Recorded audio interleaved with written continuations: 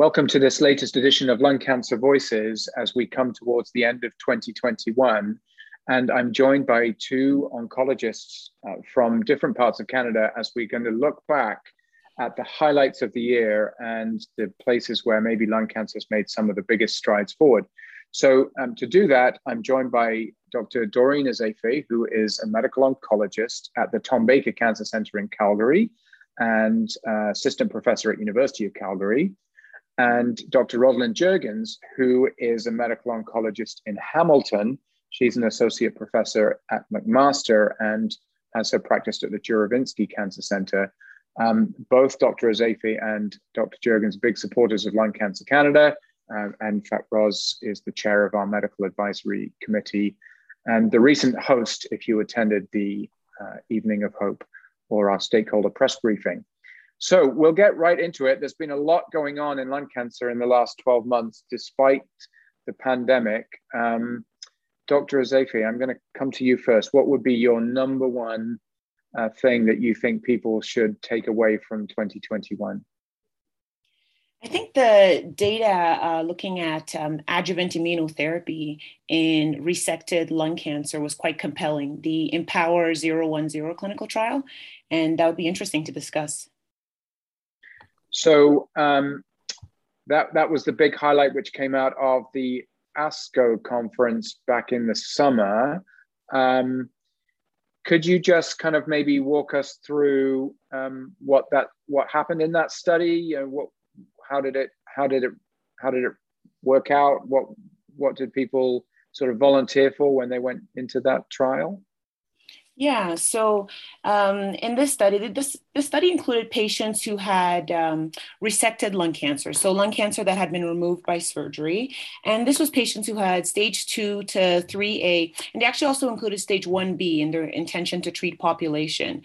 So this was patients with tumors larger than 4 centimeters in size, or where the cancer had moved into the lymph glands. Those patients were included, and the tumors were resected, and then they received standard of care chemotherapy, adjuvant chemotherapy, which our standard is cisplatin-based adjuvant chemotherapy. And after that, patients were randomly assigned to either receive adjuvant immunotherapy with atezolizumab or placebo. And the atezolizumab was given every 3 weeks for 16 cycles. So that's almost a year, or until disease recurrence or unacceptable toxicity. So, and just for those who aren't familiar with some of these terms, adjuvant is a treatment that we give after surgery.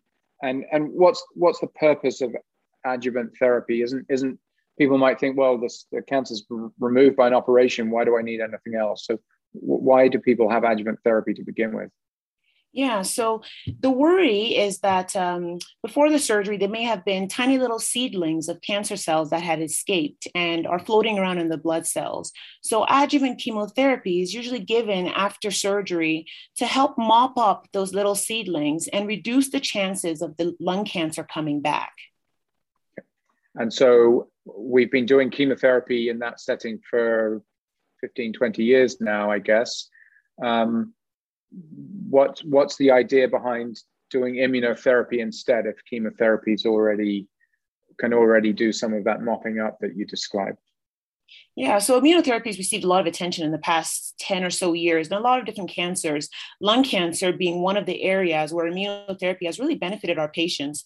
We've seen the benefits of immunotherapy in the advanced disease setting. Survival has improved significantly. So typically what we do when we study a treatment in the advanced setting and it proves to be very effective is that we now move it up to earlier stages and ask the question, can it be beneficial in people who have resectable lung cancer and early stage lung cancer? Can it really do a better job at reducing the chances of the lung cancer coming back and improving the chances that the cancer is cured? So that was the question here. And you've set this up now. What's the answer? Does it work? Does it stop the cancer coming back or not? So, the clinical trial really received a lot of buzz. The results were very, very exciting, both in the ASCO meeting and the World Lung meeting this fall. What they found was that there was a disease-free survival improvement. There was a very compelling disease-free survival improvement. And that means the chances that it reduces the chances of the cancer affecting survival in the future. So that was very compelling. We saw that there was a great reduction in disease-free survival. The hazard ratio was 0.66. And this was in patients whose cancer expressed high levels of an immune marker, PD-L1, greater than 1%. Can I ask you just to explain that? You said hazard ratio 0.66. What does that mean? Yeah, so that means that there was a 34% reduction in the chances of the cancer affecting survival in the future. Okay, so what you're saying is this trial is saying people who got the immunotherapy after surgery, approximately a 1/3 reduction in the risk of the cancer coming back? Yeah, exactly. Approximately 1/3 reduction in the chances of the cancer coming back to impact their survival. Okay, so what do you mean to impact survival? So you mean it might come back and you'd be okay with it anyway? Like you come back and you take it out again? That's actually an interesting question, Paul, because if we looked at the ESMO presentation of this data, they actually gave us a snapshot of what the differences look like. And if the cancer did come back, how did it come back? Because that can be important. Right. So at that presentation, we actually found out that patients who had received immunotherapy were more likely to have the cancer, if it was going to come back locally, so in the chest, usually in lymph nodes, rather than distantly. So in places like your bones or your liver or your brain. Okay. So we saw significant reductions in far-reaching spread that likely were mitigated by the immune system. Okay. Having a cancer that comes back in the chest may actually have the opportunity for treatment with something like a surgery or chemotherapy and radiation, with still that ongoing opportunity of cure. Now, we still don't know that yet. We don't know what the cure rate is with this treatment. So that's something that's going to take a long time for us to get that information back. So it reduces the risk of a recurrence, but we don't yet know if that translates down the road into cure. So, Doreen, a 1/3 reduction or 34%, I think it was the number you gave us.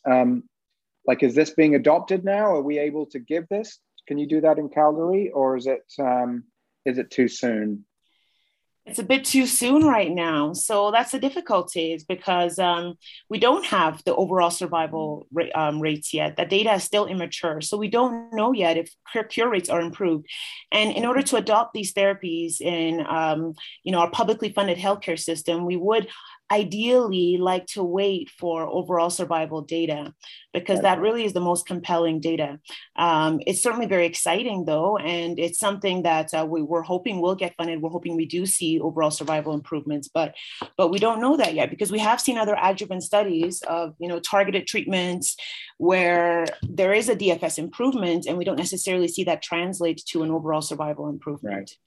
Now, Dr. Wheatley-Price, we can see on the Health Canada website that this therapy has been submitted for a Health Canada review. Okay. We're still awaiting for the results of the Health Canada review to let us know whether or not they think it might be safe in either the study population or a subpopulation. So we'll have to keep our eyes on what Health Canada thinks about this information, and that should be coming out in the upcoming months. Okay. Great. Well, let's move on to something else. But I think we're probably all in agreement that this Empower 10 study was the big headline clinical trial result of 2021, and this tantalizing thought that immunotherapy is going to be a major boost to people who've had surgery. But Ros, if I come over to you now, lung cancer is a complex disease or series of diseases. You wanted to have a different set of highlights about some of these other subtypes of lung cancer. Yeah, thanks, Paul. I think we as thoracic medical oncologists, people who treat cancer with treatments that go into the bloodstream, have really modified how we look at managing this diagnosis. And one of the most important parts of us managing the diagnosis, especially when the cancer has spread outside of the lung to places like your liver or your bones or your brain, we really need to understand as much about what we call molecular genetics, or what makes this cancer tick, what makes this cancer grow. Because we've discovered that if we understand or if we find out information about specific things that makes this cancer tick, we can often take advantage of that knowledge and pair that person with a personalized treatment. And I think most of our listeners may be familiar with some of the targets that we've known for many years, like the epidermal growth factor receptor or the ALK tyrosine kinase. But this year, we've actually picked up a few new targets where very specific drugs have resulted clinical trials. So one of those, super duper fascinating, Paul, it's a mutation in a gene called MET, so MET, like I met you at the grocery store. So the neat thing about MET is this type of mutation in the lung cancer was sort of found by accident. So it's actually a mutation that's not in the normal part of the gene that we would look at when we're looking for these types of things that we're trying to find. It was found in a piece of DNA that we often called junk DNA. But again, by good fortune, we discovered that this mutation was here. And what happens is when that mutation is there, a whole portion of this receptor is just missing. So we call it MET skipping, because a whole part of the gene is just skipped over when the receptor is being made. And we now have not one, but two different drugs that have been submitted to Health Canada for review. One of them has been approved. That's a drug called tepotinib. And there's another one just on its heels, capmatinib, that have been looked at in both the post-chemotherapy setting as well as frontline treatment for patients, specifically with this MET skipping mutation. Right. Now, MET skipping is kind of cool in that it can be found in both light or never smokers as well as smokers. It's actually found in more often patients who are a little bit older and often more women. And it's seen in somewhere in the range of 3 to 4% of newly diagnosed metastatic adenocarcinomas of the lung. And adenocarcinoma is the most common type of lung cancer. And when we look at the literature on how well do patients do when they receive these treatments, again, we're seeing quite impressive response rates to these therapies. So for example, if we look at the clinical trials, there was a few of them, the Geometry trial and the Vision trial. We have data that suggests that we're seeing response rates anywhere from around 50% up to the mid 60s with the different treatments. So response rate is a number that tells us how likely it is that the cancer is going to significantly shrink with the treatment. And most of the time when the cancer shrinks, people start feeling better from the therapy. So some very exciting data coming in that MET skipping space. So, does everybody know their MET skipping status if you've got lung Paul, cancer? You've asked the $1 million question. And so the way that we find out about MET skipping most often is through something called molecular testing. So there are multiple different ways that molecular testing can be completed. This gets all into technical terms, but these are tests that sometimes the oncologist orders after you've had a biopsy. Sometimes they're what we call reflexively ordered right by the pathologist who's making the diagnosis of a lung cancer. That is sent off so that part of the genetic material of the tumor, in this case, it can either be what we call DNA, or sometimes the next step in the DNA being processed, something called RNA, can be analyzed in these machines called next generation sequencing analyzers. And what's been very exciting, Paul, is that we have seen an absolute flurry of provinces making announcements that they are going to start paying for this type of testing across the country. I actually just did an informal survey of my colleagues, and I can tell you that British Columbia is already doing next generation sequencing as part of their standard of care, and they've been identifying this particular aberration for several years. We move over to Alberta.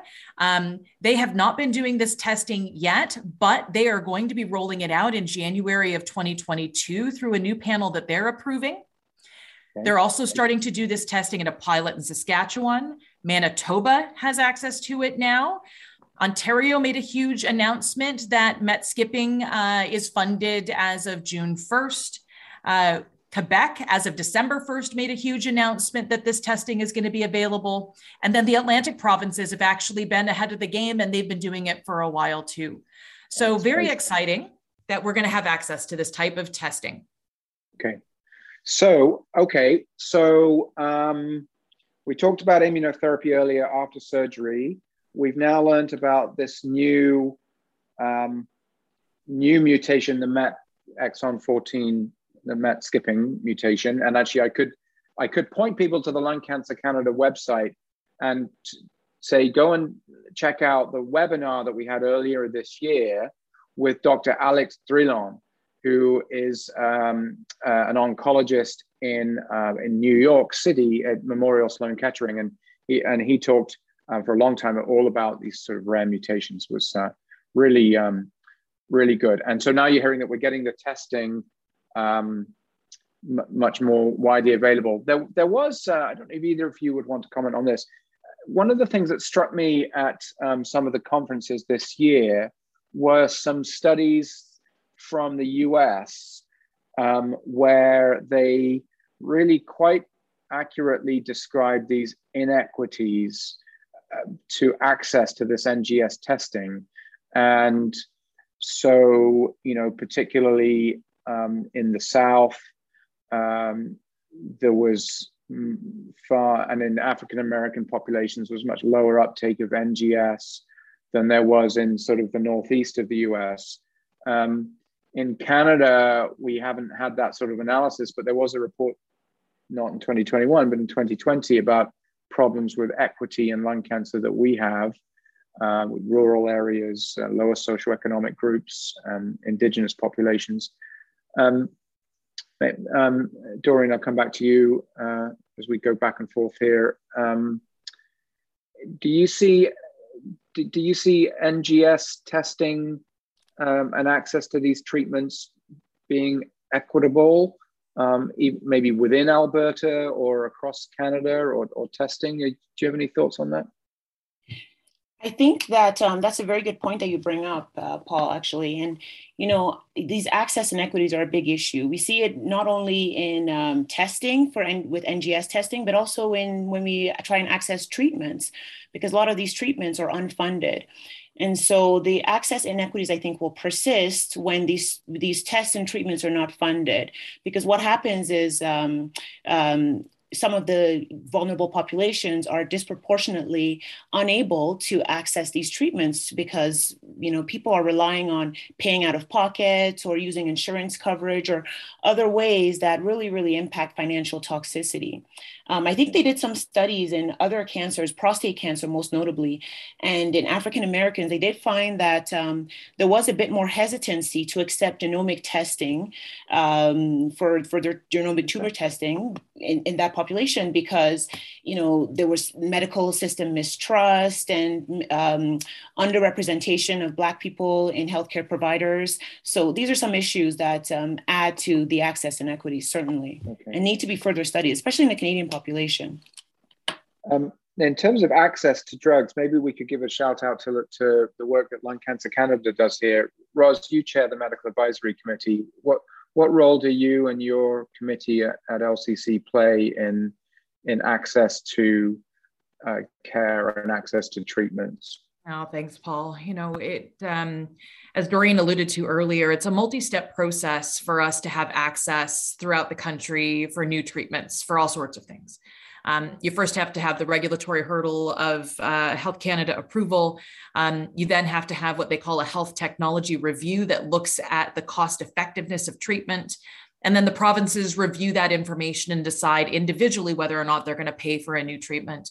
We in Lung Cancer Canada support these applications where we think that these are treatments that would be in alignment with the qualities that are most important to our lung cancer patients. So we do that in two ways. One, we actually gather physicians from across the country and we write medical documentation and write a physician support letter to speak to where we would like as Canadian physicians to use these drugs. And we have dozens upon dozens of people who sign on to each of these letters with every single submission. We also gather a patient and caregiver letter. And so we try to identify Canadian patients who have received these treatments, either through clinical trials or through compassionate programs or other programs, to be able to get their vantage on what did having access to this drug mean to them? What did it mean to their family member? Because that patient voice rings very loudly, I think. And so it's an incredibly important component of the review of these drugs as the provinces are looking to provide access to them, to the patients in general in the country. Great. Thanks for that. So if there are people listening actually, and you would like to support Lung Cancer Canada in some of that work, please do reach out to us. Doreen, I'm going to come back to you. We'll get off policy and get back into some of the medicine. So Dr. Juergens there was talking about this MET skipping mutation that's new and occurs in about, I think you said about 3 or 4% of cases. There is another mutation, KRAS, which you were going to talk about, which is much more common. And maybe you could walk us through what are the 2021 highlights and what is KRAS and what have we learned this year? Yeah, KRAS G12C specifically. And it's been very exciting this year because, since the beginning of science, KRAS G12C or KRAS in general has been, considered undruggable because it's been very difficult to target. And just in this past few years, we've now started to experience, the finding of drugs that are actually effective at targeting KRAS. And the first one that came into the scene was sotorasib. And this was presented at ASCO and published in New England Journal of Medicine as well. It was very exciting because they used sotorasib in KRAS G12C mutated advanced lung cancer patients. And these were patients who had received previous chemotherapy plus or minus immunotherapy treatment. And they found that there was actually quite a good response with a disease control rate of almost, 75 to 80%. And the response rate was around 40%. So many people whose tumors are shrinking or staying stable and also feeling quite well on this medication. So this was a huge achievement in a mutation that is found in a high proportion of lung cancer patients. About 25 to 30% of lung cancers have this KRAS G12C mutation. So it's certainly exciting. And I know myself, I have many patients with KRAS G12C mutations. So it's a nice option to have. And we're certainly hoping that we have access to this medication in terms of provincial funding. Getting public access. Yeah. It's been very exciting, isn't it? And the testing that you were talking about earlier, and Roz, you talking about the next generation sequencing analyzers, they'll pick up this KRAS mutation. And there's just a point I'd pick up on there. You mentioned response rates of around 40%, and then you said disease control rates of around 75%. And I think we'd heard earlier a response rate means a significant shrinkage, but there's this another 40% where it might just shrink a little bit, but it's not growing. So the cancer's stabilized, that the brakes are on. So it's either stationary or in reverse. And exactly. So generally, we're all happy with that. I have to say, 2021 was the first year that I prescribed that drug, sotorasib, and I was just chatting to the first patient who just recently who I prescribed that drug, and they are doing wonderfully well on it. Cancer is shrinking. and very, very minor side effects. So very exciting. Roz, anything to add on KRAS? Well, I think, the tricky part with KRAS is this is maybe not as straightforward a decision for medical oncologists and patients as maybe it is for some of the other targeted therapies, your EGFR, your ALK. In that space, like I said, the likelihood that the cancer is going to significantly shrink is very high, 75, sometimes even closer to 80%. These tend to be our lifelong never smokers or very remote smokers. KRAS can be found and often is found in very significant smokers. And it's also the same space where we've seen big victories with immunotherapy. And so I think one of the more difficult decisions for us to make with patients is if we've done testing and it shows the patient might be someone who might benefit from immunotherapy, but it also shows they have this specific KRAS mutation, what would you recommend? Because normally we would say, well, if there's a tablet option, you go down the path of a tablet, but immunotherapy is no slouch either. And we know if you've got enough marker on your surface, something called PD-L1 to suggest that you might benefit from immunotherapy, the data this year at ASCO said a third of them are going to be 5-year survivors, which is just an unfathomable number. That was from the KEYNOTE-24 study. So I think you really have to have a big picture conversation about what people's priorities are. Where is it truly to get longevity? Is it about quality and not coming into the cancer center and being on possible tablets? So there's multiple ways that you can approach these KRAS cancers, and I think it's a challenge I'm sure we're happy to take on head on. I mean, my interpretation of what you just said there, Roz, is that this is a nice problem to have. It is. Because like a few years ago, not that many years ago, we would have had chemotherapy or no chemotherapy. And now you're trying to decide between immunotherapy, which could work well, or the sotorasib, which Dr. Seifi just described, which also works well. And any reason why you can't put them both together or do one after the other? So yeah, clinical trials are ongoing right now. We've just literally so excited. We've been the first global study that we're doing a KRAS inhibitor plus immunotherapy. So that's launched here and it's going to be at a couple of sites across Canada. There's some other trials that are looking at that question. We're walking forward with some caution. We've done some other clinical trials where we've tried to combine some of these tablets with immunotherapy and it hasn't gone well.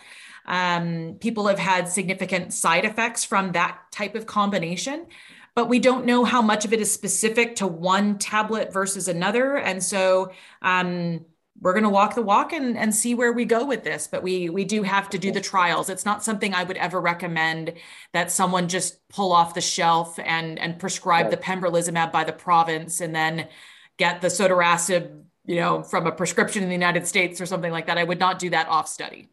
Right. Okay. Good advice. So, okay. We're kind of coming towards the end of the pod now. So just to recap, and then I'm going to come back to you both each for sort of one final thought, or is there a big thing that we've missed? But to me, I agree with what you've both said. This has been an exciting year for lung cancer. Immunotherapy after surgery could be a real game changer. And then, multiple new subtypes. And you've mentioned the MET skipping and KRAS, but we've also seen new approvals for drugs or drugs working their way through the regulatory process for other rare subtypes like RET and a very, very rare one called NTRK or NTRK. So there's been a lot of really cool stuff. And I'm just kind of blown away by every year seems to be a new thing. And maybe if I was going to say my one highlight, and then I'm going to ask you both for yours, was the Canadian Cancer Society produced their annual cancer statistics about a month ago, a couple of months ago maybe. And the 5-year survival rate, which is the way that we gauge how well we're doing, the 5-year survival for lung cancer rate is poor, but it's at its best ever. And a long way to go. It was just over 20%, but it's never hit 20% before. And you know, there's a song by the M People, which is a UK old Manchester band from the 90s, which dates me and my origins, but the song goes, "The only way is up." Right. Doreen, what would be your, you know, is there another thing that we've missed, or your other, you know, final takeaway?